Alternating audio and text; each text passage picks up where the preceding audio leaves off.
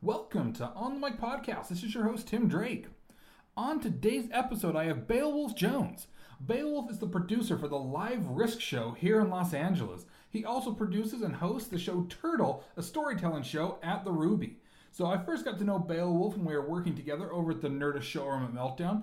Beowulf was one of the first people to kind of welcome me in there. He was one of the techs at the show, and it was always such a great time working with Beowulf. I have a lot of great memories with him, and yeah, it was so much fun getting to know him, even after all the time working with him over at Meltdown. And I say that like it was years and years. It was only about 6 months. Working with Beowulf over there. I thought I knew who Beowulf was and learned so much about him all throughout this episode. So many just incredibly fun stories. I had no idea he had worked on Wall Street at one point. That absolutely blew my mind, and he goes into that story here, as well as how he got involved with Risk. If you're not familiar with Risk, we've had Kevin Allison on the podcast. It's an absolutely incredible storytelling podcast. It's one of the most popular podcasts all throughout all the different podcast platforms, whether it's Apple Podcasts, Stitcher, Spotify, any of the sites that you download podcasts from. Risk is always in the top podcast, and so it's one that I always suggest people listen to. Of course, Kevin Allison, like I said, he was on, I believe, episode 56 a few years ago, and yeah, it was great to have Beowulf on. That's kind of one of the first things we connected over when I learned that he had produced Risk, and told him, hey, yeah, I talked to Kevin, who created the show. It was really a good time finding out a lot about the things that Beowulf has worked on over the years, and you know, it's so much fun learning about people that you thought you knew, and turns out they've got so much deeper of a story.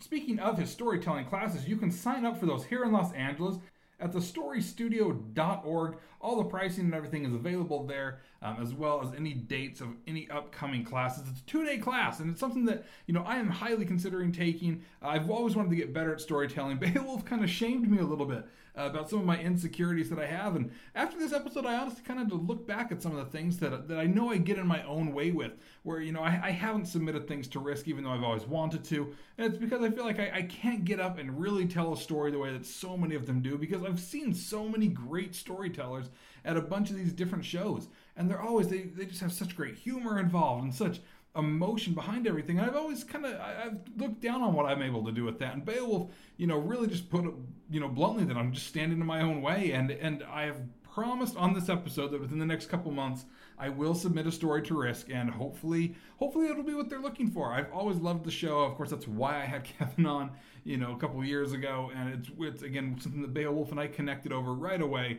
And yeah, I think you guys will really enjoy this. He's such a fascinating person. Again, he's somebody I just adored working with over at the Nerdist Showroom at Meltdown, and somebody that I think you guys will really enjoy getting to know more, just as I did. Like I said, there was so much I thought I knew about Beowulf, and I had only scratched the surface.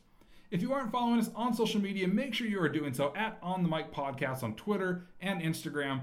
We've been doing our 31 Days of Horror all of October, where we're taking you to a different location throughout Los Angeles that allegedly has a haunted past, and telling you those stories in just a short little 1-minute video on Instagram. We've had so much fun doing these. Today we were at the Chateau Marmont down on Sunset. Very famous hotel, and it used to even be a residence for many of Hollywood's early stars. Even Johnny Depp and Keith Richards. So many people have stayed there, and it's allegedly haunted by John Belushi. So check that out. You can hear a little bit more of the story there, and about the people that have supposedly seen Belushi's ghost in Bungalow 3 there at the Chateau Marmont. So I hope you guys really enjoyed this episode with Beowulf Jones. Make sure, if you're in Los Angeles and you're interested in storytelling, check out his class. I will have all the links for that up on the website at onthemicpodcast.com. And yeah, make sure you download and subscribe to the Risk podcast. Again, it's an incredible podcast. It's going to make you laugh. It's going to make you cry. It's going to make you internalize things that you're doing in your life. It's just really a great show, and I highly encourage you to listen to that. Hope you guys enjoy this episode with Beowulf Jones. Stay tuned next week for 2 episodes. Again, one of our Halloween episodes, and then we will be live from Los Angeles Comic-Con, formerly the Stan Lee Comikaze. We're very excited to be checking that out. Hope you guys enjoy this episode. We'll see you next week.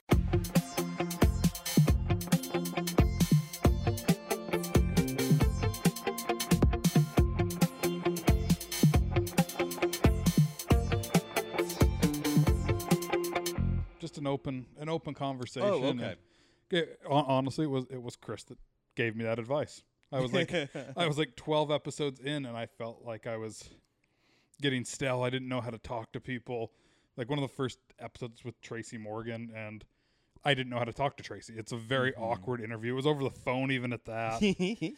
And I had no idea. And Chris came to Salt Lake, and I was doing a morning radio thing with him, and I asked him, I was just like, I don't know what I'm doing. He's like, just have a conversation with people. He's like, don't worry about like interviewing them and trying to get all deep. Just talk to people.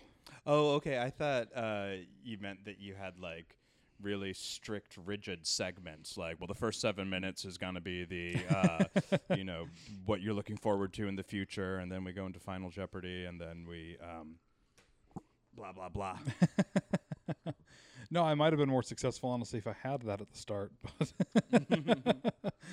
But no, it was just, I'd listened to a lot of Nerdist and a lot of WTF, and was just like, I want to do the same thing, because we need more of that. And you are. You achieved your dream. I did, and hey, I'm at least over 100 episodes. There's a lot that can't say that. Oh my gosh, that's a lot of work. This will be like number 142, I think. That's my favorite number. It's a good number. Mm-hmm. So I'm glad that we could do this. I think this is the first time that we have seen each other since Meltdown closed. Yeah, I've seen you on the World Wide Web.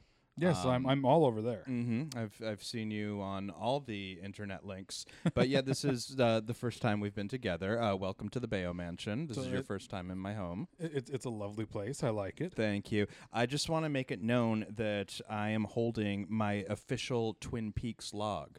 This log, it's official Twin Peaks merchandise. Really? Yeah, this is actually Twin Peaks swag. And it's so comfy. Here, do you want to feel it? That is comfy. Isn't it comfy? It is. It's not felt, but what is the? I don't know what it's made of. It's a very soft texture that's very pleasing. Mm-hmm. And it reads log, doesn't it? It does read looks log. like a log, Yeah. and logs aren't this comfy. If you had a fireplace in here, I could imagine you'd accidentally start to pick it up and be like, oh, soft log. Soft log. I would be so sad. I don't want to burn my Twin Peaks log. It's a great pillow. If I was a dog or a cat, I would love it. So my cat would probably love that. Okay. She would push it up against the wall and then lay against it. Do you ever give a heating pad to your cat? No, she doesn't react well to heat. Oh, really? So like when we had our big heat wave this summer, fucked her up beyond reason. Oh, God, yeah, I can imagine that. I mean, it fucked me up beyond reason, and I don't even have fur. But, no, I've had several cats in my life who the heating pad was really a before and after moment for them. And once they went heating pad, they never went back. But, I mean, cats are individuals. Oh, yes. With their own takes and personality. Yeah, I think if I did get her a heating pad, she'd probably be like, "Yeah, that's nice. Let me see what else I can just randomly sleep on." She'd go find something that I don't want her to sleep on. What's her name? Little one. What's her? What kind of cat? She the actual breed is a Bombay, but she's a tuxedo cat. Oh, okay. So the little black and white cats, and she was the runt of her litter. So she's good and teeny, and we didn't have a name for her when we took her to the vet for the first time because we had her and her brother who passed away sadly last year. Oh, I'm sorry. But we had both of them. That their mom, who was a stray, kind of lived on our balcony, and she brought them to us. Oh. And so we took them in, and when we took them to the vet, we just didn't have a name, and I was like, "Little one, just put that down for now." And it stuck, and it is. Like, it fits her perfectly. Do you have, like, a nickname for her that's more concise than Little One? So, for whatever reason, it's Beps, is what we usually call her. Oh, Beps. But this is the reason why, is it had first been Beppo, and we don't know where the hell that came from. But I had walked past a Buca de Beppo one day, and I just looked at her, I was just like, Buca de Beppo. Aww. And in a very culturally insensitive accent. And now, I know you're a comedy guy. Beppo reminds me of Zeppo. And I don't think it's fair that he's often separated from the rest of the Marx Brothers. No, I don't even think of him as separated from the Marx Brothers, but you're right, he is. Yeah, I mean, sometimes you see Marx Brothers posters, and it's just three of them. Yeah, at least the DVD collection I quite literally have in my Amazon cart right now has all 4 of them on it. Mm-hmm. Good. So- I mean, sure, just because he didn't do comedy, he sang. Yeah, They have to have a straight man in those movies. yeah, and he did it wonderfully. He did it great. But yeah, I said that to her, and she looked up at me and meowed, almost offended. And it became that funny to my wife and I that just became her nickname. Aw, because she hates it. Yeah. But she responds to it all the time now. It kind of was just like, yeah, fuck you. And Not okay, always I guess easy I'm- getting a cat to respond. Yeah. She responds. She's almost like a dog, and I think it's because I only had dogs as kids, Mm-hmm. or dogs when I was a kid, not kid dogs. But and so that's the only way I knew how to raise them. So I raised both the cats like a dog. I'm sure they were raised well. Yeah, they are spoiled and raised very well. Well, at least she still is being raised well. So he is under the ground back in Utah. He's now being raised in heaven. Yes. So but this is technically your second time on the podcast. The first time It kind is. of inadvertently. Oh, how did that happen? Because when we did the meltdown video, Mm-hmm. so there were a lot of people that I knew wouldn't be getting on YouTube, especially to watch a 45-minute video. Mm-hmm. And so I released it as a podcast episode so that people could still hear all of those interviews. But what wasn't the final product like over 30 minutes? Oh yeah, it's 45 minutes. Oh, okay. Yeah. Okay. Yeah, I thought you meant that you weren't going to put up a 45-minute video. Oh no, I put it up. I put up the 45-minute video, but I just knew there were a ton of people that weren't going to sit down and watch that. Okay, I that understand. would listen to it, that wanted to hear the conversation. So I just put it up as a podcast episode. So yeah, it's technically your second venture here, but only Oh, your it's first great official. to be back. I remember thinking, well, whatever, forget it. No, go ahead. I was just, I remember thinking some of what I said in the interview for the video that you made. I was like, oh yeah, that's making it in. That was pretty good. Yeah. And then I was like, huh, you didn't put that in. I guess Tim didn't think that was funny. No, because there were plenty of things that I wanted to put in from everybody that were really funny. And when I just kept looking at the time getting longer and longer, I remember when I came to Max and Lauren before the I remember that too. before the final one, and I was like, it's as short as I could make it. It's 21 minutes. And at that point, you weren't even in it yet because I was cutting so fast. Mm-hmm. And there was like 10 people that still were not in it, and it was at 21 minutes. Mm-hmm. Well, there was a lot to say about that place. There was, and I still have thought I have enough footage to be able to make a full feature-length documentary. Go for it. And I've thought about, I've still thought about going forward and re-editing and trying to put that together because a lot of us really loved that place. I only got to spend a short time, like officially as staff there, but Yeah, I was there nearly open to close. I missed the very beginning. I was going to say the tail beginning. I don't think that's the expression. I missed the very beginning, but I came on board pretty shortly after. I don't think it had even been open a year when I came aboard. wow, so it was like what 2011 or so, Yeah. right when you came in. I moved to LA. Oh God, I feel horrible saying this now. I moved to LA. I think February 2012. Okay. And I got set up there right away. Okay, so yeah, it hadn't even been a full year that it had been open yet at that point.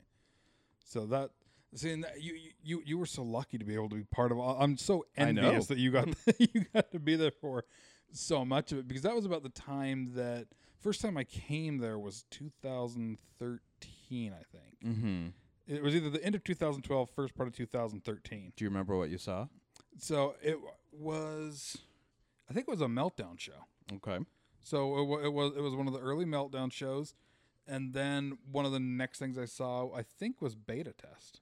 Oh, which one? And it was one with T.J. Miller, April Richardson, Justin Willman, yes, Justin Willman, and there was one other on the show. Hardwick was on it, of course, Mm-hmm. and then I can't remember who the other person was that was on the show. And I remember Lorraine Newman was sitting just adjacent from me, and the entire time we were all sitting there. We're like, who is that? I know. And she was wearing a David Letterman like jacket. Mm-hmm. And I was just like, I know who that is, but I can't put a name to the, like, it was driving me crazy. And then she tweeted about it later that night. And then I was just like, I was sitting like 5 feet from Lorraine Newman. Oh, what did she tweet? She just tweeted how much fun it was. And then April Richardson freaked out and Hardwick freaked out because they couldn't believe that she was there. Mm-hmm. And just like enjoying the show in the back of a comic book store. Yeah, it was cool whenever Lorraine Newman was around because I just remember, like, she was started it all in 1975. Yeah. So, yeah, that was... Yeah, I'm very grateful for a lot of the people that came through that space. Yeah, it was... I still think one of my all-time favorite shows there was Emily Gordon's book release. Mm-hmm. So that was... And this is the crazy thing. These were all before I lived in L.A. This was me driving back and forth between Salt Lake City. Oh, my gosh. How many hours is that? It's an 8.5, 9-hour drive. Mm-hmm. And, yeah, it was us coming out here to record podcast episodes and go to Meltdown. That was pretty much it. And usually go to a taping of Conan. That was pretty much it. Was podcasting Conan, maybe do an open mic somewhere, and go to as many Meltdown shows as we possibly could while we were here. Oh, that's so cool. And yeah, that was the first time I'd met Kumail. Even was at Emily's book release. Oh, okay. So, and I still don't think he ever remembers my name, but that's okay. So there's a handful of them that never remember my name, and I always just think it's kind of funny. Speaking of Kumail, he and Pete Holmes were my predecessors as Risk host in Los Angeles. That's right. Yeah. When I moved here, it was Pete and Kumail. And, we quickly discovered they just did not have the chops for our room. And so, I'm clearly much more qualified to do anything showbiz related than they are. And ultimately, that's why I am so much more infinitely successful right now than they will ever be. They do not have a Twin Peaks log. They don't have a Twin Peaks log. And I know that I inspire them, but I think they might also be threatened by me because they know that they just don't have it quite like I do, and that's why I host Risk now and not them. People think Crashing is Pete's story. It's the Beowulf story, really. He stole my story. Crashing is about the time I got divorced and didn't have a place to live, so I just crashed on people's couch. That's the plot of Crashing, isn't it? Yeah, and okay, quite literally. I mean, you were divorced from Lauren Lapkus. And yeah. Yeah, I just feel bad for her that she doesn't get to be married to me anymore. But I mean, her loss. I just hope she's doing okay. Yeah, me too. Mm-hmm. So I should reach out to her. So now it's funny too that you mentioned Risk. I mean, granted that there was something we would probably be talking about too, because Kevin Allison, of course, was he was on the podcast kind of early on. It was only a phone interview. I've never met Kevin in person. But he's delightful. What episode was Kevin on? Oh, Kevin is number 56, I think. Okay, so less than 100 later, you got me. Yeah, that's pretty cool. Yeah, I was so excited to have Kevin on, and I'd only recently discovered Risk. Oh, okay. So it was very exciting to have his publicist reach out and be like, "Hey, are you familiar with Kevin Allison?" And I was like, "Yeah, kind of obsessed with the state." So was it JC who reached out? No, it was a different. It was whoever was doing some of the touring. Okay. Publicity. So, because they were bringing Risk to Salt Lake City, and that sounds like something Risk would do. Yeah, and it was it was a good time. So he was probably one of the only phone guests that called in and said, "How much time would you like?" And I was just like, not only is this guy like one of my idols, but he's saying, "How much time do you want?" Gee, I can't even get that much time from him. But he doesn't need much time from me. He talks to me all the time. This is going to sound like a stupid question, but A, I'm not that intelligent, and B, I'm horrible with geography.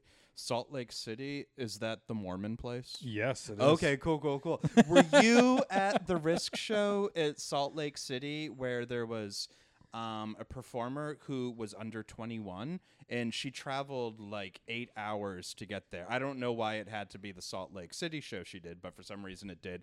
And she traveled like 8 hours to get there, and then when she got there, they wouldn't let her in the club.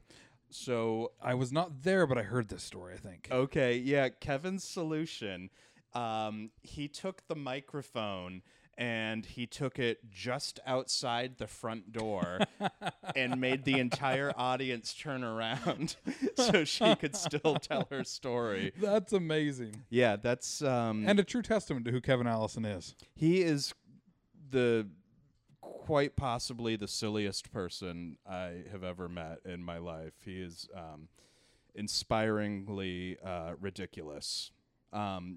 Like, for example, just yesterday, I don't know if you're aware, Risk released its first book this year. Yes.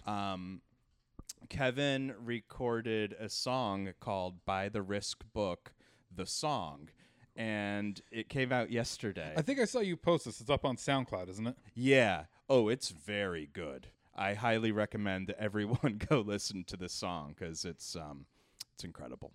I still need to check it out. So I saw it, and it was one of those, I'll get to that. Mm-hmm. And then probably like a week, I'll be like, oh, yeah, I still need to listen to that. When you're editing this, if you like put a clip of that song on, I can guarantee we will not sue you.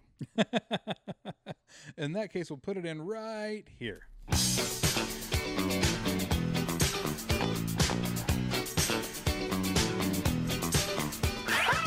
Have you bought the Risk book yet? If you have, buy more for friends. There are all new versions of classic stories and 6 never heard before elsewhere. There's a bunch of famous people in it. Say what? And Q&A's with all the authors. The Risk book has stories that are funny and scary and lovely and totally fun. It's a perfect gift to give to friends. And it's getting all kinds of raves. On audiobook, ebook, and paperback. Where books are sold or theriskbook.com. Buy the Risk book. Buy the Risk book. Buy the Risk book.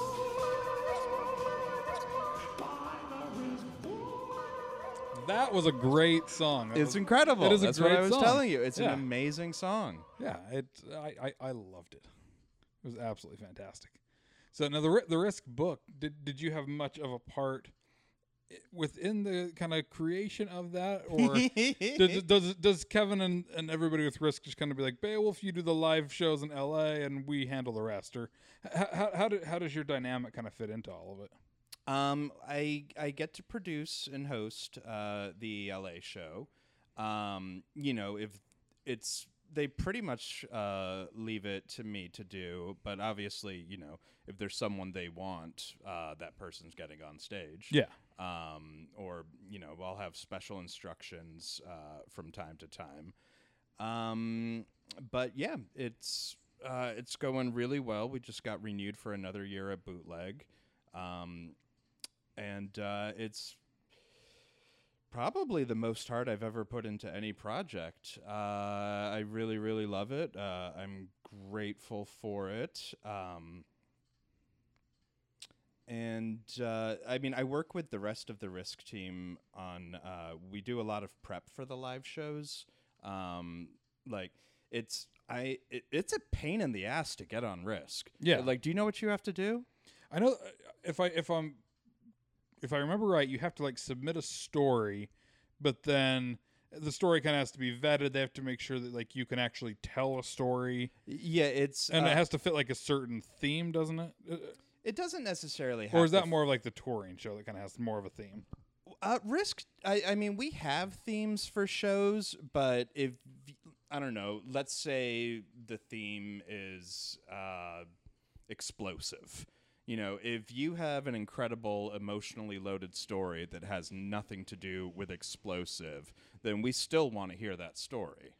So the themes are there for inspiration, but conversely, we've never had an audience member storm out of a show like being like, that incredible story I just heard that moved me very much had nothing to do with explosive. Although, wouldn't it be cool if they did do that? That would be kind of cool. That would be, I would love that audience member. But no, it's, you've got to submit a pitch, and then if the pitch is approved, then, we need to do, you need to submit like a 10-minute recording, or is it 5 minutes? 5 to 10 minutes. I think we say 5 minutes, and people usually do 10 minutes. A recording, and then receive feedback on the recording, and then from there, if you get cast before the show, you do a phone call for the Los Angeles show. It's me and my New York colleague, Michelle Walson, who is amazing. Hi, Michelle.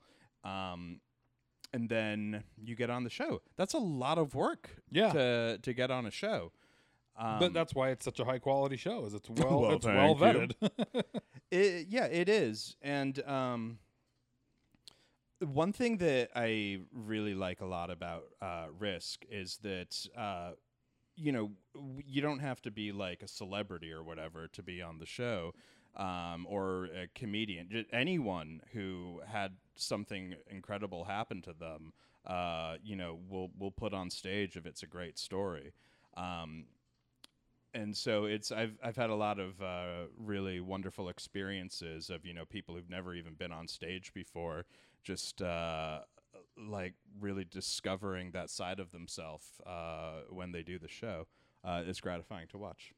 Yeah, I have always wanted to submit, but part of me is, as much as I've enjoyed doing stand-up in the past, and I love writing satire and stuff, I always feel like I don't have the chops to do the storytelling, because it's done. Of course you do. That's ridiculous. And I know it's ridiculous. And part of me, and this is not an intentional segue, but part of me is because I need a class on storytelling. And oh my God, that's so funny. And again, like I said, because, not an intentional segue. Oh, so this isn't the time for that yet? We can. What I'm trying to say is, I teach storytelling. I teach wonderful, amazing classes. Tim and anyone else should take them. Go to thestorystudio.org or go to the Ruby and select classes. Yeah, totally unintentional. My segue. name is Beowulf Jones.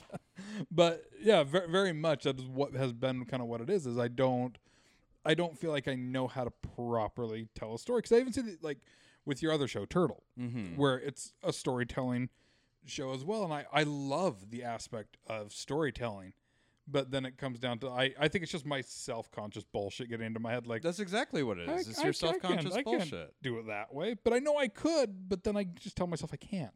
You can't. Who do you think these people on stage telling stories are? We're not special people. You like attention just as much as any of us. Get up on that stage and tell a story. More. Stop standing in your own way. I'm so good at standing in my own way. I know, I am too. If there was a wall in front of me, it would just truly be built of a million me's, just all stacked up. And well, there's a fucking wall there. I'm just picturing the building inspector who's like, and this is a wall made from Tim Drake's, not standard regulation. A little fatter than I thought it would be. Aww. See, self-deprecating wit like that could be used to effect in live storytelling.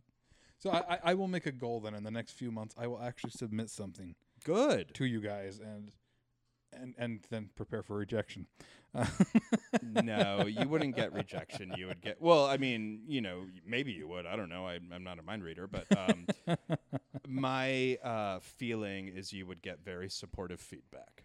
So and I'm always for feedback. I think that's one thing whether it's storytelling or writing, anything within that regard, it would always surprise me when I would see, like when I was going through Second City, and I would see people that would get feedback that would just be like, yeah, fuck your feedback. Like, this is what I wrote. And I was like, no. Like, I eat up feedback. Like, you have to know when to like kind of be precious about something that you did. But for the most part, it's like, no, you have to internalize what people are saying and be able to adjust. And it made my time at Second City and pitching articles and things like that go a hell of a lot easier. Sure.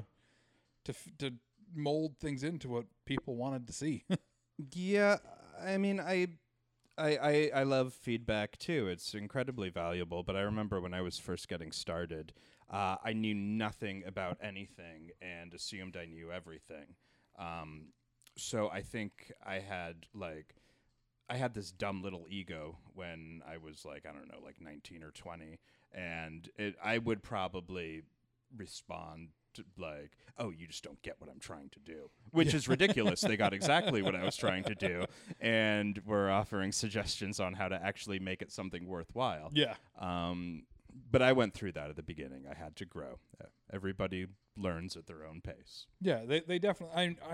I'm sure before I even got into comedy and writing, when I was doing stuff within music, I know I was that little pretentious douchebag that was just like, no, I know what I'm doing. Mm-hmm. Look at this. I'm working with all these bands, and I'm sure I was a little fucker. And there's probably people still out there that are like, yeah, he was a fucker. And I'm sorry to all of them. I totally was. And if I knew who I should apologize to from those times, I would write them the longest letter and beg for forgiveness, because I'm sure I was a pretentious little douche that did not want to hear anybody's feedback. I would imagine it's water under the bridge at this point. Don't you find as you get... Well, hold on. How about I won't put words in your mouth and I'll make the statement. All right. I find that as I get older, like people who I've like clashed with or really disliked, like by the time you've been in my life for 10 years, I like you. I mean, it's even if it's just nostalgia from when I was younger and I didn't like you. I like people now. I think it's just a matter of being there long enough. I think that's absolutely right. I mean, it's not. So no, you weren't going to put words in my mouth. I totally would agree with that. I Yay! mean, even when I look at like people that are Facebook friends, I'll go through and do the occasional clean out, and believe it or not, I don't have to announce I did it on Facebook afterwards. But I'll go through and I'll do the occasional Guys, clean out. I'm thinking about leaving Facebook. I just wanted to let you know. And there's always people in there that I'm just like, I never even cared for this person, but I kind of like that they're in my life in a digital way, and it's fascinating to be able to kind of see everything like that. Yeah, I do have to unfollow some people. Yeah. There's some people who I find a little insufferable. And as I say that, I'm sure there are people who have unfollowed me because they find me insufferable. So it's a nice little wheel. Oh yeah, I'm sure right now, even as we've been with the podcast, we've been doing our 31 Days of Horror, where we've been going to a different location around Hollywood and Los Angeles that's allegedly haunted, and just doing these 1-minute videos of the history of it. Do you have ghost stories? Kind of. Because back to Risk, the October show is the most difficult show to cast every single year. And we are taking pitches for ghost stories, scary stories, supernatural stories year round in order to prep the Halloween show. And it's always such a pain in the ass, and I have getting these stories, and I have a theory, and my theory of why it's so hard to get like ghost stories is because ghosts aren't real. Yes. Because each December is the holiday show, and we never have a problem getting holiday stories because holidays are real. Like, we all know they happen. Tell them you want baby Jesus stories, and then see where it comes from. Oh, gosh. That would be a crazy night that we would probably sell out to a crowd we don't usually get. I mean, hey, I'm up for it. Hey, welcoming in a new crowd, right? Yeah, always looking for new listeners. I think I may have some ghost stories, so maybe I'll have to send some of those over. Even just even over the weekend while we were filming a handful of them, we had some weird experiences. God, you're already cast for October 2019. So yeah, there's probably been some people that have unfollowed with every single day where we're like, here's a new video. So I'm sure that there's been the people that are just like, we get it. But for the most part, we've had a lot of people responding, and they're just like, these are fun. We're like, all right, good. We were just taking a risk on this, hoping that people would find this fun. And are you aware, speaking of fun things we do on the internet, I have something of an announcement. This could be a Tim Drake exclusive. I'll take it. I have started a second Instagram account. Okay.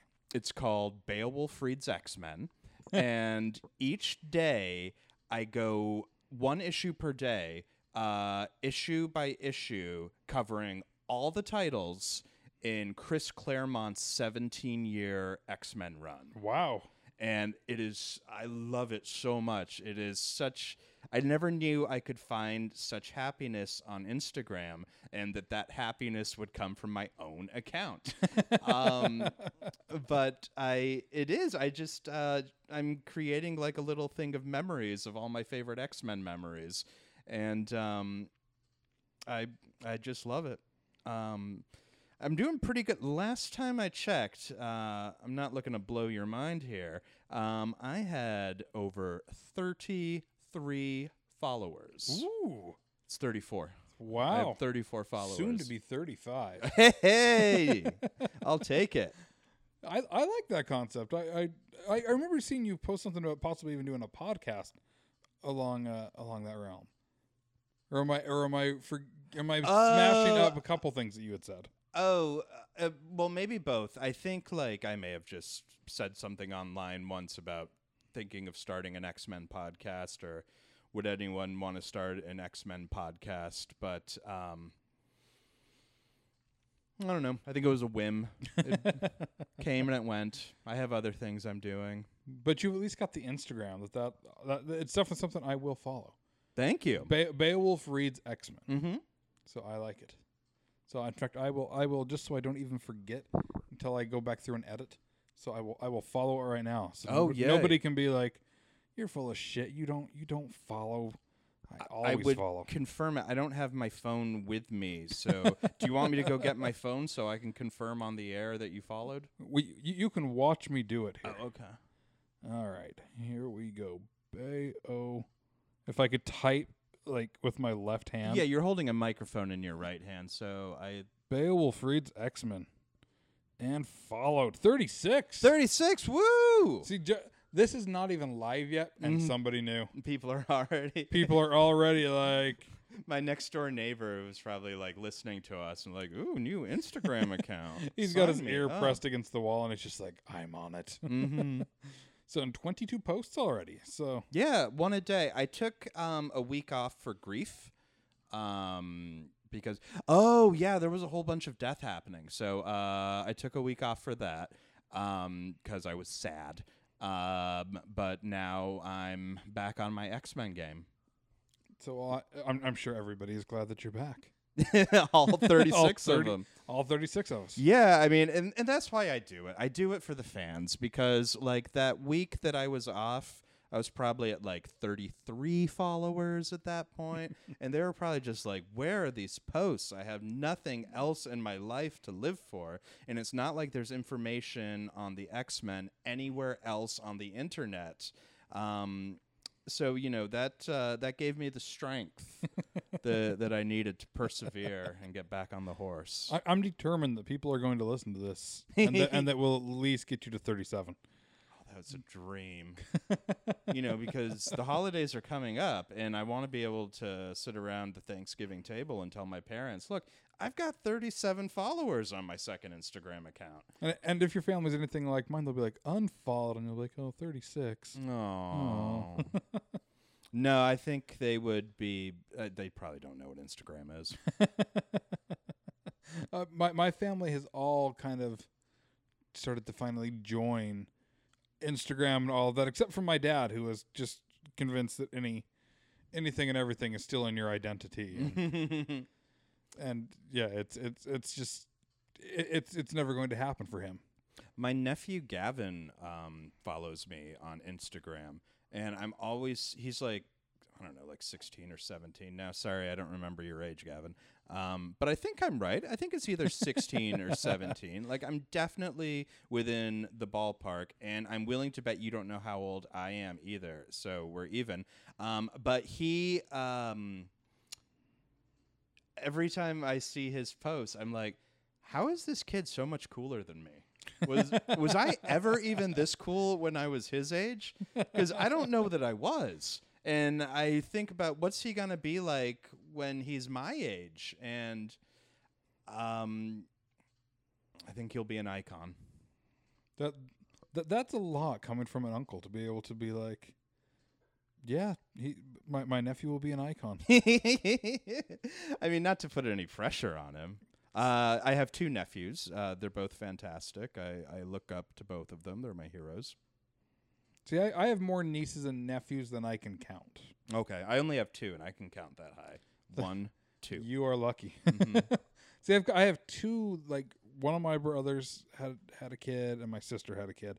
So I at least know those 2. But then on my wife's side, she was the baby of the family by a How many? By a long of 8. 8? Oh, that's a lot of kids. I think of 8. Yeah.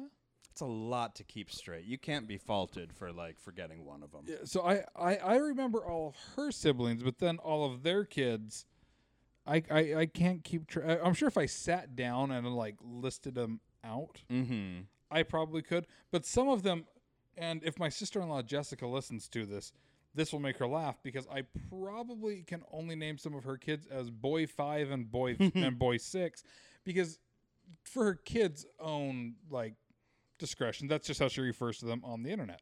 You need a dramatis personae. Yes, I would appreciate that. Like with accompanying headshots. Yeah. I think I'm gonna have to do that at home. I mean, I wouldn't be able to keep that many people straight. Yeah, so I just know them as boy 5 and boy 6 and girl 3. Yeah, I think I know the first 3 for sure, and then the rest of them I'm not entirely sure. I mean, it's like Wu-Tang. I know the 9, but once we get to like the affiliates and the associates, I mean, that's just too many for me to keep track of. I think I can only name 2 of them in Wu-Tang. I bet you can name 3. Why don't you try? Because there's RZA. Yeah. And is Ghostface Killah? Yep, that's 2. That's, I think, all I'm sure if you name them, I'll be like, oh, yeah, like I know who they are, but then I never think of them as Wu-Tang. Let's see. I haven't thought about this in a while. I haven't listened to Wu-Tang in a while, but let's see if I can do it. Okay. There's RZA. There's also GZA. And there's Ghostface. And there's Method Man. See, Method Man, I forgot was Wu-Tang. Yeah, see, Method Man's Wu-Tang. Capadonna, You God, Old Dirty Bastard. I forgot he was part of Wu-Tang as well. Yeah, he was. He's rest in peace. And shit, I'm blanking on the other 2, and at least one of them is one of the bigger ones. Oh shoot, who was it? Who am I missing? See, this is one of those things, too, that I blame growing up in Utah for, Uh-huh. is hip-hop was not really much of a thing. Oh, yeah, I can see that. Yeah, Utah is wider than most shades of mayonnaise, so... Well, I mean, I didn't exactly grow up in Compton. But you, because you grew up in New York, right? No, I grew up in Canada. Oh, that's right. Yeah, I didn't move to New York until I was like 22. I always forget that you are Canadian. That's weird because sometimes I always associate you with New York. Oh, well, thank you. Often when I tell people I'm Canadian, they will respond, "Oh, that makes so much sense." And every time... That's why you have a log pillow. Yeah. Twin Peaks was only on the border of Canada. Besides, many Americans like Twin Peaks and have official Twin Peaks log swag. But one thing I do is I mentor 5th graders at Santa Monica Boulevard Charter School in storytelling. It's called the Young Storytellers Program. And one of the 5th graders this semester is obsessed with Eminem, like just won't stop talking about Eminem. And in my head, I'm like, what 5th grader is allowed to listen to Right. Eminem? And then at the same time, I'm like, oh shit, when I was in 5th grade, I was listening to NWA. Yeah. and I turned out okay. Well, I didn't turn out okay, but the reason I turned out like however I turned out, it had nothing to do with me listening to NWA as a kid. So when did Wu-Tang come into the mix for you, though? Wu-Tang? Was that still like 5th, 6th grade, or was that later on? No, I think that was more like junior high. I think because I think like West Coast had already been like both coasts had already been established, but I think this was like after Death Row got real big. When did Chambers come out? Like I don't know. I want to say like 92 or 93. I couldn't tell you. Again, Utah. Okay. Okay. Yep. We had Osmonds. Yeah. Oh, yeah. Utah is Mormon town, so I guess that there wouldn't be a thriving hip hop community there. No. Maybe there is now. I don't know. As far as it really goes with what most people in Utah would know is a rap artist named James the Mormon. And this is not a promotion for him because I think his music is cheesy as shit. So a lot of people think he's really good, but I think his music is cheesy as shit. And he could probably say, props to him. He gets a lot of YouTube views and people buy his music. James the Mormon. But his flow's whack, but his words really speak to me. It's like Joseph Smith himself is talking to him. Okay, obviously, we talked about the X-Men, and I'm posting something from a 17-year saga. So I like soap operas. I like story. Like, for example, before Disney bought Star Wars, I spent years of my life reading tens of thousands of pages of those Star Wars books that are no longer canon, just because I wanted all the story. I remember as a little kid in Canada, I would eat lunch and at noon and watch 2 episodes of Lucy because they had 2 episodes on back to back, one at noon and one at noon 30. And the commercial every day was for the Book of Mormon. Really? Yeah, not the play, obviously, Yeah. but the actual book from the Church of Jesus Christ and Latter-day Saints.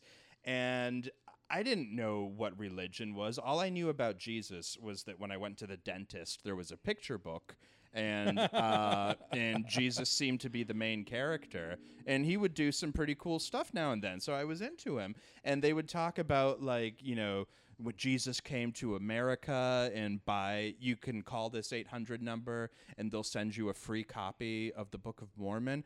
And I remember begging and pleading with my mother to just call the number because I wanted to know the story, and I understand now why, obviously. Yeah. Or I understand why now, obviously. But at the time, I would just be doing that sobbing where you have to stop and regain control of your breath. And I remember just pleading with her, saying things like, "But Jesus talks to the Native Americans. Don't you want to know what he said to them?" And I still don't know what he said to them. Do you know? You grew up in Utah. I'm trying to think if I even remember what he said to them.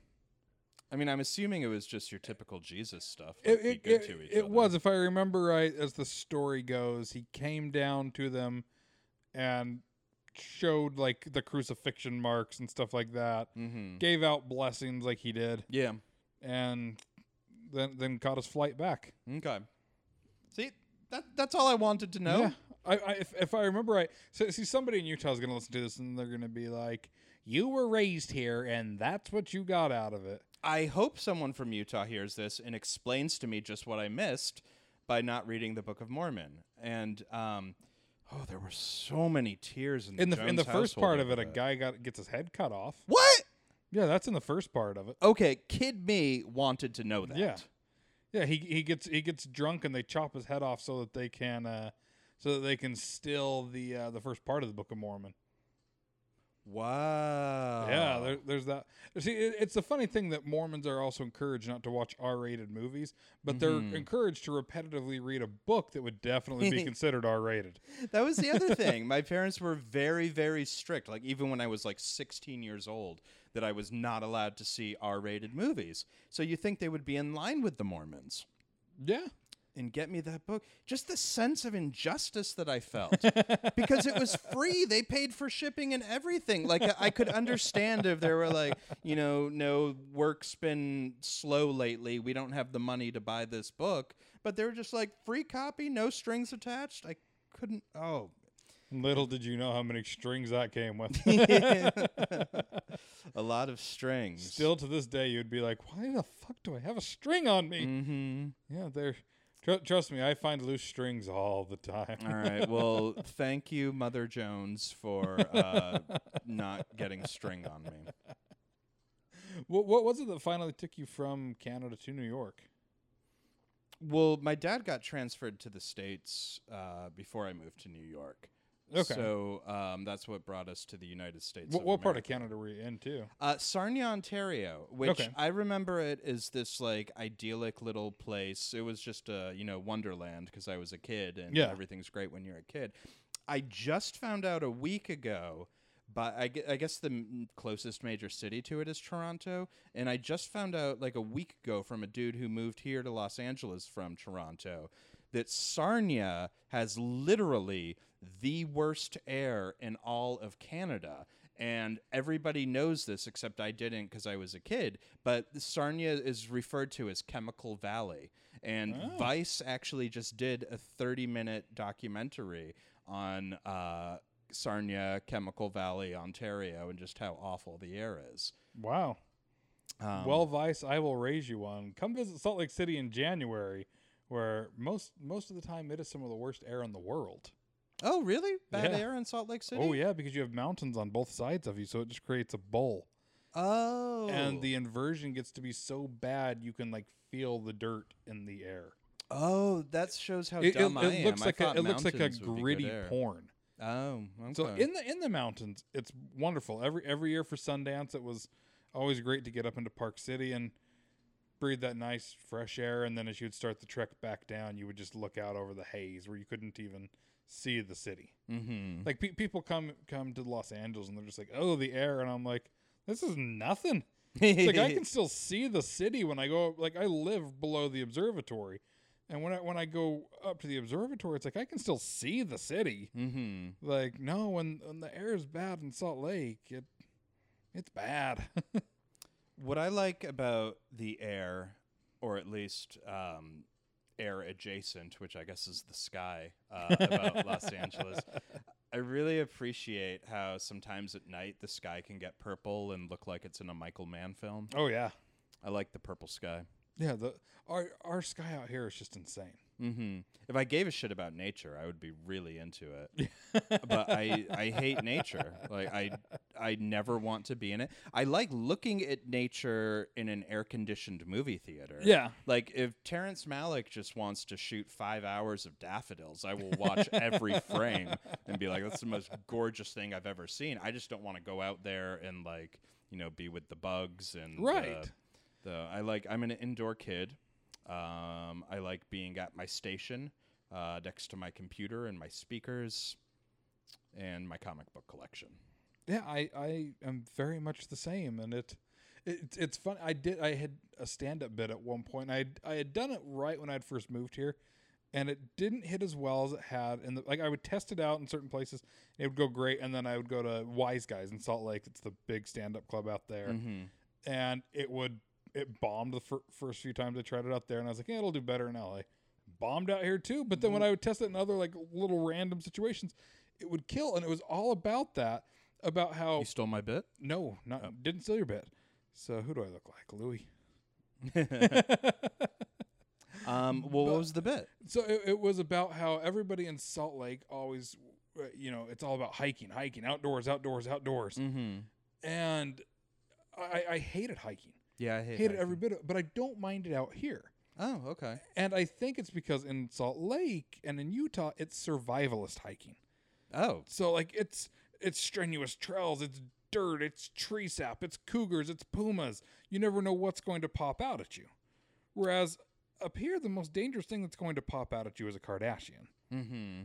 And I also like out here that, you've got the comfort of a Starbucks at the bottom of the hill. You do, yeah. So whereas you get to the bottom of the hill in Salt Lake City and you still have another mile to walk to your car. Well, there's some predators. See, I didn't even deliver that like I did, and it's still now that I even say it back, isn't? Oh Isn't no, funny. it was good. I was just caught up in the theory of conversation. Like Dave saw a coyote while hiking lately, and the only reason I said it is because I've recently decided I am going to stop pronouncing it coyote and pronounce it coyote. Just coyote. Yeah, I like saying coyote now. Yeah. I always used to make fun of people who would say coyote, but now I'm into it. I still think it's funny when people say diabetes. I don't think I'm going to make the switch from diabetes to diabetes.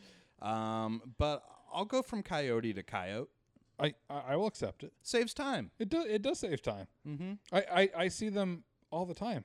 Every morning, pretty much. I at least see one. Really? There was a couple weeks ago. It was definitely like a coyote pup, and it was kind of walking towards Hollywood Boulevard. And I was trying to not get eaten, but at the same time be like, don't go by there. I don't want you to get hit. Go back up into the mountain. I know, they look so cute. Yeah, I'm determined that's going to be the end of me. Is finally I'm going to be like, oh, come here, and it's just going to eat me. Even though I know that they're more scared of humans than anything, I also know that when fight or flight kicks in, it will eat me. Yeah. Oh, I don't think in the fight between me and coyote, I do not see myself as the victor. No, I don't either. I mean, I guess that's... It'll be eating me, and I'll still be petting it and just be like, oh, look at you. Oh, I'm so glad you have a nice treat. Oh, my intestines are spilling out. I'm sure it's a painful way to go, but it's a pretty fucking solid way to go. Yeah. Ripped apart by coyote. Yeah, I could deal with it. So, like if we were in medieval times, the bards would write a song about that. They would, and I would love to hear that song. So Kevin Allison, if you're listening, you can write that song as well, and we will accept. It would be worth getting eaten to death by a coyote just so Kevin could write that song. Just so we could have that ballad. I've gone hiking up to the Bronson Caves, and my wife, it was the first time she had encountered one as we were walking up, and it kind of came over the hill and just stopped, and she was just like, oh my God. And I was like, just let it go. let it go on its way. And we stopped and let it go on its way and up the next hill. And it's like, they're pretty harmless for the most part, though. Except when they're harmful. Except for when they're harmful. For the most part, they run the other direction. Do you want to know about the new project I'm working on? Yes. It's called Storylines. I'm so excited. It is it's my new web series. I'm producing it. The director is a wonderful gentleman by the name of Josh Shane, and it's a storytelling web series where each episode has a storyteller telling a story, as storytellers do, on the theme of travel and adventure, and it mixes live-action storytelling with traditional hand-drawn animation. Oh, I like it. Yeah, the proof of concept is an awful lot of fun, and I say that because I write all my own reviews. But that's going to be coming out soon. We finished shooting it over the next 2 Fridays, and it'll be coming to a internet near you. That's great. So and it's, what is it called again? Storylines. Storylines. Awesome. So is it just going to be on YouTube, or are you putting it out through anybody? No, it'll be on the YouTube, and it'll also be on its own website, dedicated specifically to storylines. But I'm very, very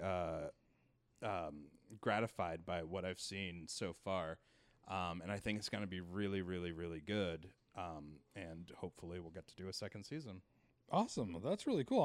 I'm excited for that. You always have so many little projects that I just see kind of pop up, whether it's with Risk or Turtle or your storytelling class, or it's always something new, and I'm always excited to see it. Even though I feel terrible that everybody invites me to things and I don't get out to like. Yeah, I was like, any have you of seen them Turtle yet? I still have not had a chance to go. So there's only 12 of them. So I know there was one that Moses Storm was on. Oh, he killed. That I was going. Moses is actually, he was just on the podcast. This episode will be coming out in a few days. When you're listening to this, it's already out. What was Moses? 144? 140, I think. Okay, so there's 5 people between me and Moses. Yeah. Okay. So yeah, I have all the numbers jumbled up because we're also, aside from the videos I mentioned, we're doing 2 episodes a week right now. Yeah. Yeah. It's a lot of episodes. Yeah, by October 5th, Austin, who's my co-host with a lot of where's this, he? couldn't make it today. He's got a big art thing downtown later this week. Austin, you need to decide if you want to be an artist or a podcaster, my friend. You can't have it both ways. Or an actor. That's his primary thing. Austin, your focus is too wide in scope. He balances it all very, very, very well, though. All right, well, it's a good time to be Austin. So yeah, he does quite well with it all. So when I was booking this, I actually said to him, I was like, I'm booking this for Tuesday. Your art stuff's Thursday. I was like, I don't want you to overcommit. So I gave him the out right away because I was like, I knew already by the 5th of October, we were like, what have we done? Why did we promise 2 episodes? Plus filming all these videos. Yeah, why did you do that? Because we're stupid. That's the only answer. It is the only answer that's acceptable. It's been a hell of a lot of fun, but well, that's what's important. It's exhausting. It's incredibly exhausting. Well, you look good. Oh, thank you. I was fishing for that compliment. Okay, well, you got it. So no, we kind of jumped away from you moving to New York. So your dad got a job in the States. Yeah, but that was in Ohio. Okay. What got me to New York? What got me? Anybody can go to New York. Anybody is. Tell me more. Yeah. It's, you want to know how to get to New York? You go online, purchase a plane ticket, show up at the airport, get on the right flight at the assigned time. You will land in New York, and you will be there. So I did not do anything special by going to New York, but I'd finished. I'd graduated from the Second City Conservatory, and I'd started performing more. And there's a play called Sex, a.k.a. Wieners and Boobs, that was written by David Wayne, Michael Showalter, and Joe Latrulio. How am I not aware of this? I'm surprised you're not, yeah. They did it like post-state, pre-Stella. I think that's about where it fell in. I need to find this somehow. Well, it's out there. You can find it. And so I put up a production of it in Cleveland with, my favorite people from Second City and stuff. And David and Show came out to see it. Oh, wow. And, if they would have said anything negative, like, it was all right or whatever, then I would probably still be working in an office in Ohio. But David said, if you do in New York what you did on that stage, I think you'll be up and working in a matter of months. And it never happened. I was never working in a matter of months. But because he said something nice to me, I was like, yeah, if it wasn't for that compliment, I never would have gone and you wouldn't have been here. I went to New York, and then I worked at UCB and the Pit, and I found that I didn't really know many people in the comedy community, but I did also find that none of the people in the comedy community ever had anyone to do tech. So I taught myself to do tech, and I became the first tech for Hot Tub. Oh, wow. Yeah, and Hot Tub, for those that don't know, is a show that Kristen Shaw and Kurt Braunohler do out here at the Virgil. And I am no longer involved with it, and somehow they're still doing just fine, even without me. I was like, "Oh, Hot Tub, without me, no one's gonna come." But nope, people still come every single week. As far as I know, there's 0 complaints that I'm not there. I don't think I'm gonna go to one of those now, and I'm gonna be like, "Where's Beowulf?" Yeah, that's not him behind the light fader. But no, I did New York stuff, and or are you just like asking me about like what I've done? Just kind of some of New York, because I know that was kind of the okay. in between of you kind of going from there to here before you kind of came and joined the the comedy community here. It was always kind of one of those gray areas where I just knew there was this Beowulf was in New York, and I knew you had like UCB stuff in New York working there, and Yeah, that was. then you were here, and that was all I knew of the Beowulf story. Oh, okay. Well, that was a lot of fun. But David was very generous to me. I asked if I could work on something with him so I could learn, and I got to work on every well, not the final one, but like the first 5 seasons of Wainy Days. Oh, cool. And there was at one point when David was shooting Role Models, we had to come out to L.A. to do a shoot, and it was my first time in Los Angeles, and we shot on the New York set at Universal. And we were wonderful set. It was. We were the last people to use it before it burned before down. the fire. Yeah. And I maintain I had nothing to do with it. Do not point those fingers at me. So that was really cool. And then, I got to work on Horrible People, made relationships that with friends I still have to this day. Like I met... like just last week, I saw Mather Zickel in the lead of David Rabe's Good for Otto, and I met him doing Wainy Days and Horrible People. But did you, at the same time, I was working on Wall Street. Did you ever know about any of that? No. You didn't know about that? No. You didn't know about Beowulf of Wall Street? No, but I love it even more with that. I was doing Wall Street the same... I want to make an entire Scorsese-ish type thing now of the Beowulf of Wall Street. Well, you can hear the whole story on Risk. It's on the podcast. I was doing it the same time like I was, teching for Hot Tub. And we would always get sushi at the sushi place next to the theater every Friday. It was on Fridays then. And I would tell Kurt these stories. No, was this the Chelsea one or is this the East Side? Oh, the Hot Tub started at the Pit. Okay. So this was next to the original Pit on 29th Street, I believe. Okay. Which I think is now called the Pit Loft or something. I wonder if that sushi place is still there. It was a good sushi place. And so I would tell Kurt all these stories. And when he saw the Wolf of Wall Street trailer, or when he saw Wolf of Wall Street, which I still have not seen, he came up to me because I was like, I lived it. I don't need to see it. Yeah. He was like, all that, crazy shit you were telling me, it was all in this movie. And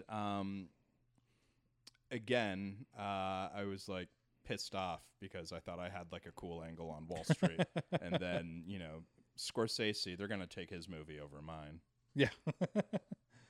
It's almost like he's made some others or something. Mm-hmm. Yeah, he has a track record. Yeah. How did you get into Wall Street? I mean, going from like Second City and doing this. I Forrest Gumped my way into it. I was working in Queens, New York, at a place called American Software Technology. And that name was a bit of a misdirect because the company was neither American nor did it deal with software technology. It was a job recruitment center. And there was... And so, like, it was one of those places they would, like, train you in, like, medical billing or other office skills. And then, my part of the job was to help them get recruited for other jobs. So one day I was looking through the want ads and I saw a one-sentence classified advertisement. It read WANNA, literally WANNA. Wanna be a stockbroker on Wall Street? Call 212 blah blah blah blah blah blah blah. So I called 212 blah blah blah blah blah blah blah, and the next thing I know, I'm on the 17th floor of the Donald Trump building on Wall Street, in a cobbled together suit, interviewing for a job. Please tell me that you had the slicked back hair and everything too. I did not. I probably did at some point, but not during the interview.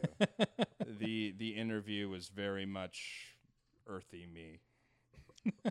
I like to imagine that any one of those, anytime I've walked around like around the financial district in Wall Street. I just imagine that they go through those big doors and just like a tub of goo just like slides onto their head as they go through the doors, and they're just like, you are not ready for the day. I mean, I certainly worked with people who had that look. Yeah, I get the creeps every time I'm around there. I don't like financial people.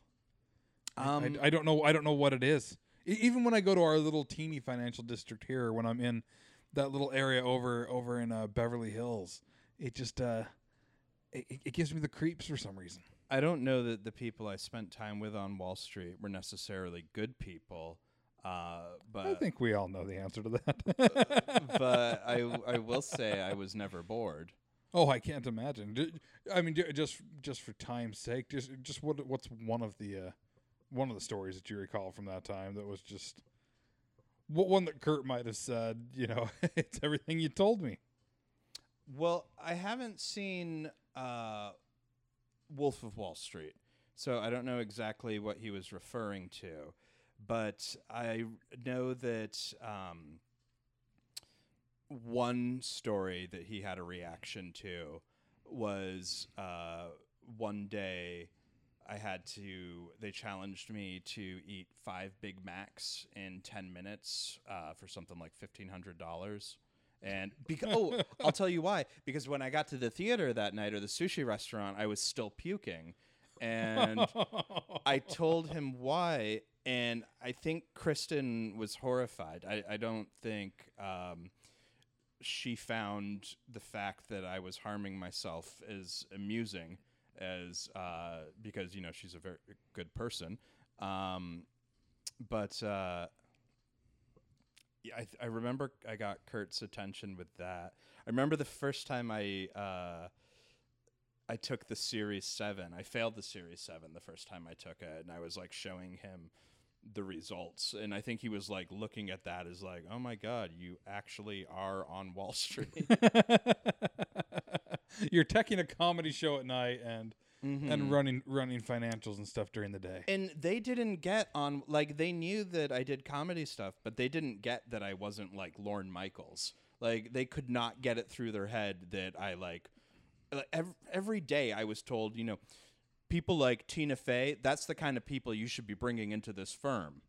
And it's like, I don't know Tina Fey, and even if I did, I don't think she's going to invest in Stratus. That was the stock we had the IPO on.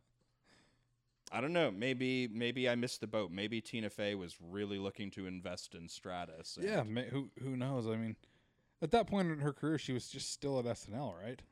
I think so. Like she really wasn't the Tina Fey of today. So I think she was well on her way. Like, I think I was there during Katrina because I remember. Okay, yeah, she was well on her way then too. Yeah, because I remember being in the office when Kanye said George Bush doesn't care about black people. No, fast forward 10 years. I'll tell you what I think about Kanye. When I saw George Michael live in 2009, at one point he got on his knees and said to the sold-out stadium audience, I just want to get down on my knees and from the bottom of my heart, thank you for being a George Michael fan, because I know I have not made it easy. And that's what I think about with Kanye. It's like, Kanye, you are not making it easy right now. He really isn't. I mean, I think back to College Dropout, and like, I loved that album. I love every album. His last one I didn't care that much for. Well, my favorite song on his last album was the one he did the rant on SNL. And like, I love that song so much. Oh, it's such a good song. Everything I love about soul and hip hop together. But I was like, when I heard it, I was like, I would love to hear this with the band. And I think what most people are not focusing on, and I understand why, but when he played that song, not enough people are talking about just how hot that band was. Yeah, that's a good point. And I see that his political rant probably, took that focus away. It's the more noteworthy aspect of that performance. But like, listen to the bassist, listen to the guitarist. They are just fucking cooking. Like Pete Davidson said, though, this week at Weekend Update, if you've done enough that makes him pay attention to politics. So you had been teching Hot Tub and everything in New York and doing Wall Street, and then with everything with David Wayne, is that after your experience out here, was that what kind of convinced you to move this way, or what kind of gave you the gall to move out here? Well, the first time I came out here, and I was a total New York driver too. Like I did an illegal U-turn, and a motorcycle cop followed me on set.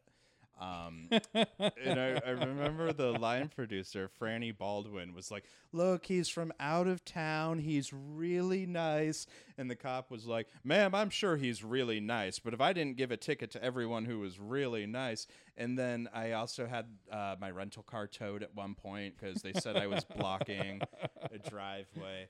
But no, I was very enchanted by LA the first time I came out, and it wasn't like that when I moved here. Like, because for those of you who've never been to Hollywood and you just have these romantic, like old-timey movie ideas of how glamorous Hollywood is, it's not. Hollywood's a fucking dump. Yeah, it's an absolute dump. We've referenced that many times on here. Like, okay, so this is not new information. If you don't run across the schizophrenic homeless person within your first 10 minutes, you're not in Hollywood. Well, I mean, you get those in New York, but they're way more charming in New York. Yeah. They're more real. But I was also, I thought I was at a point where, like, I was doing a show that I was very, very proud of in New York called The Sitcom, where I would write in a full episode of, each show was the next episode in this ongoing season of The Sitcom. Of these characters, and there were 7 episodes. So I, essentially wrote 7 like 40-minute plays, and I thought they were great. I still think they were great. Maybe they weren't. I mean, I'm probably biased because I wrote them, but it was my humor, and I thought I was at the next level. And I also, that's when I got involved with Risk, because this is weird. Kevin Allison lived across the street from me in New York. Oh, cool. Yeah, total accident. I would cat sit for him, like when he was, out of town. And then Kevin eventually became the artistic director at the Pit for a period of time while I was working there. And also, one of my fondest memories is Kevin's solo show, Fuck Up. Now, have you ever heard him tell the story about why he started Risk? I believe he did when he was on the podcast, but that's been a few years, so refresh me. Okay, I'll paraphrase. And none of this is inside information. This is stuff Kevin has said like thousands of times, so it's not like I'm talking out of turn. I believe there's a book about it. There is, yeah. He did a show called Fuck Up, and the show was like, I think 6 or 7 different characters that he wrote. Maybe 1 or 2 of them got cut out during workshops, but it was a Kevin Allison solo show, and it was incredible. If you were a fan of The State, there is no reason you would not be doing cartwheels over Kevin's show Fuck Up. And Kevin's show was very tech heavy, and I know it was tech heavy because I designed the tech, and I was his tech guy. And, occasionally we would do like, little small out of town shows. But when he went to do it at San Francisco, they wouldn't pay for me to go out there and tech it, and they assured him that their tech guy would do it, and it was just a disaster. Like, was this for like Sketchfest, or was this okay? And so because the writing was great, but because of this guy who just didn't know what the fuck he was doing, the show did not go over well. So Kevin did not have a positive experience, and he was talking to Michael Ian Black, and Michael said something to the effect of, these stories you tell, get on stage and tell those. And Kevin said, I don't know, that just, feels too risky. And the eureka moment happened. But like the Risk mythology is that Risk happened because Fuck Up was a disaster. And I'm here to say that is not true. Fuck Up was an amazing, hilarious show that just did not get teched well by this guy in San Francisco. And maybe it's for the best, because if they did get me out to Sketchfest to do it, maybe Risk wouldn't have happened. But I just like to throw in there, because Kevin likes to beat himself up over that show. And I am a Kevin fan, and it makes me mad because it's a great show that no one will probably ever see again. But anyway, so when Risk started, I was their tech guy. And when I sort of got ready to do, to move to LA, Kevin asked me if I had a story in me. And I was like, I think I do. And I'd never really done storytelling before. My girlfriend at the time was in a storytelling class, and I was uncomfortable with how jealous I was, because it seemed to be something that I would have really enjoyed doing. But I felt, and this is stupid, I don't know why I felt it. I mean, she certainly didn't, think I should feel this way, but I think at the time I was like, well, that's her thing, so I'll just do something that's my thing. But I didn't want to do my thing. I wanted to do that thing. And it went really, really well. It was like after that show, I don't know, there's a lot of stuff I could say about it, but in the interest of time, I won't, because it'll sound too self-congratulating, even for me. But I just felt different after I did it. I thought, I think this is the path that I need to follow. And when I moved to Los Angeles, it wasn't to do the Los Angeles Risk show. I just, it wasn't being taken care of over here, just because while Kevin is incredibly talented, he does not know how to be in two places at once. Come on, Kevin, step it up. Bob Hope could be in two places at once. But yeah, nobody was taking care of the show over here. Like, I remember the first time I showed up to, because it would sell out like, every month in New York. And then when I showed up to my first month to one here, I found out there were 13 pre-sales, and which is not many pre-sales. No. And Pete Holmes goes, 13, that's a lot for Risk.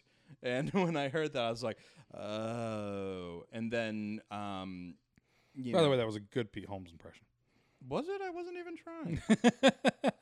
Are you joking? Either that or I just heard it in Pete's voice so clearly. Okay. It's just 13, that's good for Risk. Like, I totally heard it in Pete's voice as you did that. Oh, all right. So people are probably going to listen back and be like, that was not a good one. But in my head, I heard Pete saying it. Too late. Now it's on my resume. Pete Holmes impression. Pete Holmes impression.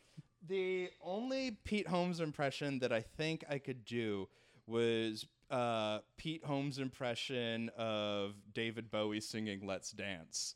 Let's hear it. I don't know if I could. Well, okay, this is Pete doing it, though. Okay. Let's dance. There's a lot of head movement. There is a lot of head movement, and it's almost more of a visual. Yeah. That you need there. I was lucky enough to be with Pete the night Bowie died, and I was sad that Bowie died. But he just kept doing that one sentence Let's Dance impression, and it made me laugh so hard that for like a split second, I mean, my laughter was so hard that it was almost worth Bowie dying.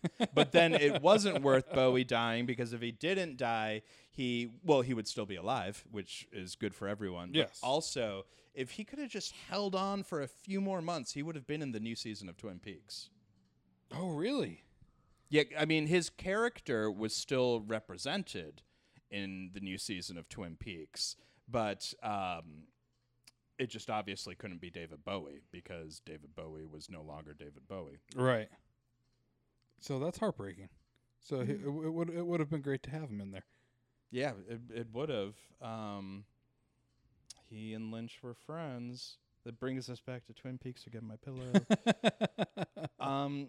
So yeah, I guess that, like, I don't know. I guess if I wanted to wrap up my, I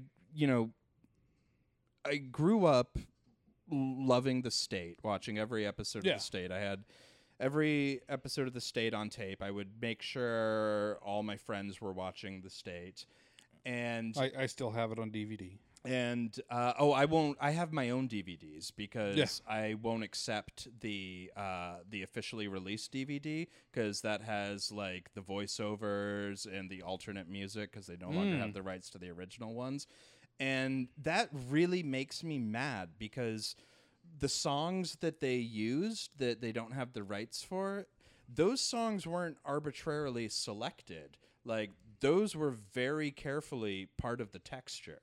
And they really contribute to the comedy of the scene. Like they knew what they were doing.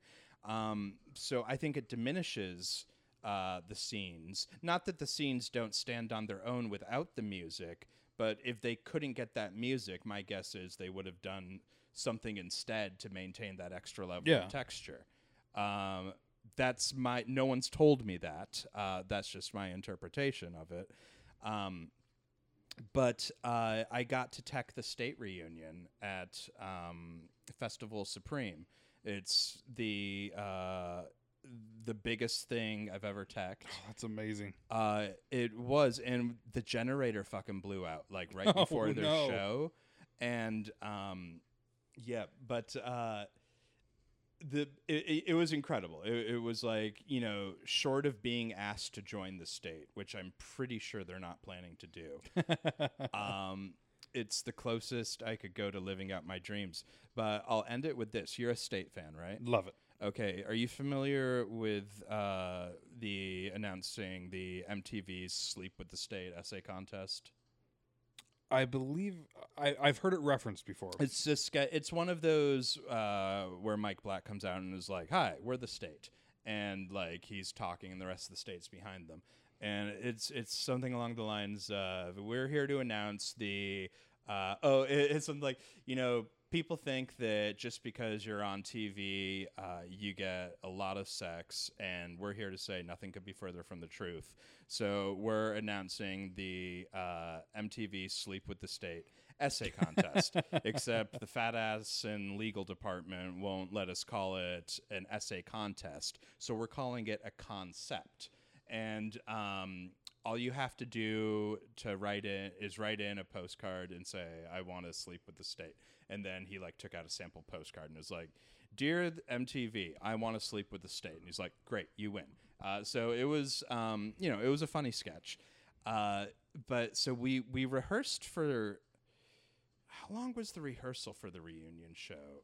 It wasn't that many days, but it was like nothing but rehearsal. It was like a concentrated period, but like of intense rehearsal. And before the actual show, half of the State went out to do whatever the fuck they did, and the other half of the State, it was me, Carrie Kenny, Ken Marino, Showalter, and Todd Hollebeck. We just like took naps because they had couches like all over this space, and so there was like a square of couches, and like we each took a couch, and I think Showalter had something like that with, what do you call a seat? A lazy boy? Yeah, is that a lazy boy with like a where just the bottom kind of kick out? Well, no, but it's got that ottoman thing. It was a very comfortable thing. Yeah. Anyway, we're all just sleeping, and I woke up for a second, and it had occurred to me, holy shit, I won the MTV Sleep with the State contest. That's amazing. I mean, maybe I won't accomplish much else in life, but if you would have told 15-year-old me that, then that would have been all I needed to know. The other thing that if you could have told 15-year-old me that when I was an adult, I would have not just HBO, but also Showtime, I'd be like, oh, that's it. I must be the most successful person ever. No, I think I would have thought the same thing. Wait, I can have it by itself and it'll stream to me on a little box? What? But yeah, my two favorite things in the world are naps and the state. And I napped with the state, and it was There's no going up from there. That's just no, unless they ask me to join the group. But as I said, I don't think that's even been brought up. Maybe we can start the rumor here. yeah. This is just passive aggressively pushing you into the state. They'll go back to all the old DVDs and just superimpose you. Oh, I would into love it. If I had enough money, I would probably hire somebody to do that. Just copies for myself. Yeah. I don't know anyone in the state would be interested in it, but Somewhere Tom Lennon or Joe or one of them is just like, "Wait, I don't remember him being in there. That's well, does anybody else remember that guy?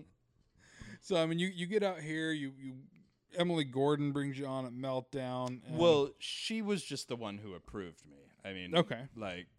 Approved my hiring. I don't have, I don't know Emily that well. I've always had, she's wonderful, and every interaction I've had with her is fantastic. But I was, I'd hate to give the impression that Emily Gordon was we need to have him on staff. We've heard about his Wall Street and hot tub stories.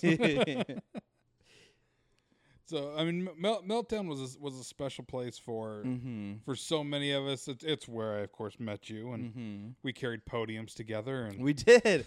Oh, I haven't thought about carrying podiums since the last time I carried a podium. I would carry a podium again. That's how much I love that place. I'm scarred from web series. I can't walk past a shoot without getting scared someone's going to ask me to carry a C-stand. But I would definitely... Anybody that's ever worked on a film set knows that fear. Yeah. There's only so many C-stands I want to carry.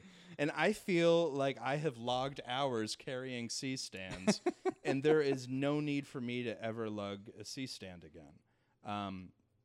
But no, I would carry podiums for Meltdown. I don't know. It's really sad. It could still be there now if it wasn't for certain parties. Yes, it could. I enjoyed the Russell Brand show. And I teched it, and Aristotle recorded it. And Aristotle sent me a clipping of the one bit of audio where Russell Brand is talking about where he talks about your Beowulf name, and Aristotle, and he's like, both of them are in there, and none of them know how the equipment works. You should just play that audio clip instead of me saying it, because I'll send it to you. Will you overdub it? I will overdub it now. Okay. The two guys that work in there are called Beowulf and Aristotle. That ain't even a fucking joke. Beowulf, one of the oldest known bit of storytelling, right? Beowulf. And Aristotle, one of the founders of our modern understanding of poetics and story. They're both in there. And fucking neither one of them can operate the machinery. That, you were right. That was fantastic. That was... So, yeah, it was... those Russell Brand shows were... I didn't know what to expect going into those shows. Well, I was terrified because our HDMI cords were haunted. That's the only... Sometimes they would work, sometimes they wouldn't. I learned that all too well showing the Meltdown video at the final party. Yeah, and it didn't matter how many new HDMI cords we bought, that it just it sometimes wouldn't work. And I was like, I don't want to be the guy who looks like an idiot at a Russell Brand show because the HDMI cables aren't working. Right. So I basically used the Force and tried to actively channel any good karma I had coming my way into that HDMI cable just so I wouldn't look stupid on stage. Yeah, those HDMI cables, luckily for the magic of Kyle Clark and his bag of tricks that he had sitting in his car, so it crapped out on us halfway through watching the Meltdown video during the final party. Actually, wait a minute, hold on. Kyle just ran out. He's like, don't worry, I got something in my car. And we were just like, in your runs out to his car, runs right back, and then the video worked again. Aw. I misspoke, though. It wasn't the cable. It was the adapter that was fucked up. Like, if we could plug the HDMI in direct, this has got to be fascinating to anyone. Yeah, and there's some tech Tell nerd out me there more that's like, about the come tech on, in the theater adapter, that's no yes. longer there. So, but Meltdown definitely held some incredible memories, and it's made it. I'm so grateful for everybody that I've got to know through there, and a lot of people are now coming onto the podcast to talk about their new projects and things that they're doing, and it's nice to be able to kind of catch up with everybody, because I mean it's been several months, and it was it affected all of us on different levels, and it was so sad to see it go. And even now when I drive down Sunset, it's just not the same. Well, it's weird. I teach at the Ruby, which is the rebranded Nerdist school. Yeah. So I'm like, multiple times a week, I'm right next door to the green room of the Ruby. There's only like a thin sheet of plywood separating it from, from Meltdown, or what was formerly Meltdown. So it's I don't know, it's odd. Yeah, because there was just the door there that you'd walk into the green room. Into the Nerdist school. Like we right recorded the behind podcast. This plywood is 6 years of my heart. Yeah. Yeah, we recorded the podcast in the studio there that's now at the Ruby a few times, and then of course at Meltdown, and it so it's weird to be like, oh, it's Yeah, it makes me sad. I don't think I'm gonna get another Meltdown in my life, but somebody else will probably get one in theirs. So somebody will, and like Kyle Clark said on the video, it's going to be one of those things that years down the line, people are going to talk to any of us that were a part of it, and it's going to be one of those things that are like, people are going to be like, holy shit, like you were part of Meltdown, like what was that like? Tell me the stories. So and it's kind of crazy to think that, yeah, we all are going to have that moment where we get to be the old man telling the story of the things we experienced at Meltdown, and you were fortunate enough to have many of those moments. I was. I already feel old. Now you just got to sit out on your porch and just yell at the kids across the street at the school. Yeah, talk about in my day the music was different. I saw a band by the name of Nirvana, which is true. I did see Nirvana. Oh wow! Yeah, I saw them on Halloween night. Their last tour. Kurt came out dressed as Barney the dinosaur, but he had his hands free so he could play guitar. Yeah. And Pat Smear was dressed as Slash and like beat Barney over the head with his guitar and killed him, and then dragged the body off stage. And Dave Grohl was like a mummy or something. I don't think he felt the spirit of it as much as everyone else. And do you remember the Ted Danson Whoopi Goldberg scandal? No. You don't remember that? They were together. They were a couple, and they did like a press conference where I believe Ted Danson was wearing blackface and made a joke that probably would not go over very well today. I don't think it went over very well at the time. I'm sure it's easily Googleable. I'm not going to say it. But Chris Novoselic came out in whiteface and said to the audience, "I'm the opposite of Ted Danson." It's a very time-specific reference. Yes, it's a very, like, in this week, in, 1993. And I was still some years from being old enough to drive, but I had a cool older friend, and I knew he was cool because he had long hair, and he was the only guy I knew who had that was a long hair. signifier. And so I was like so nervous and vulnerable when I went up to him. I was like, look, Nirvana's coming to town. If I buy you a ticket, will you drive me to the con? And he was playing it off like, geez, all right, fine. If you buy the Nirvana ticket for me, I guess I will go see Nirvana, whatever, as a favor to you. Yeah. Inside, he was just like, oh my God, I'm going to see Nirvana. Yeah. He was thrilled. But yeah. It was a good night. That's amazing. So I'm very jealous of that. Yeah, it was before they did Unplugged, so I heard Jesus Wants Me for a Sunbeam for the first time that night. Oh, wow, that's cool. Yeah, and it blew my mind. So I'm so glad that we were finally able to do this. I know I reached out to you a while back, and just like, hey, do you want to do this? And it was like right during the time of us prepping everything for San Diego Comic-Con, and that always knocks me on my head for a good month and a half. A lot of prep.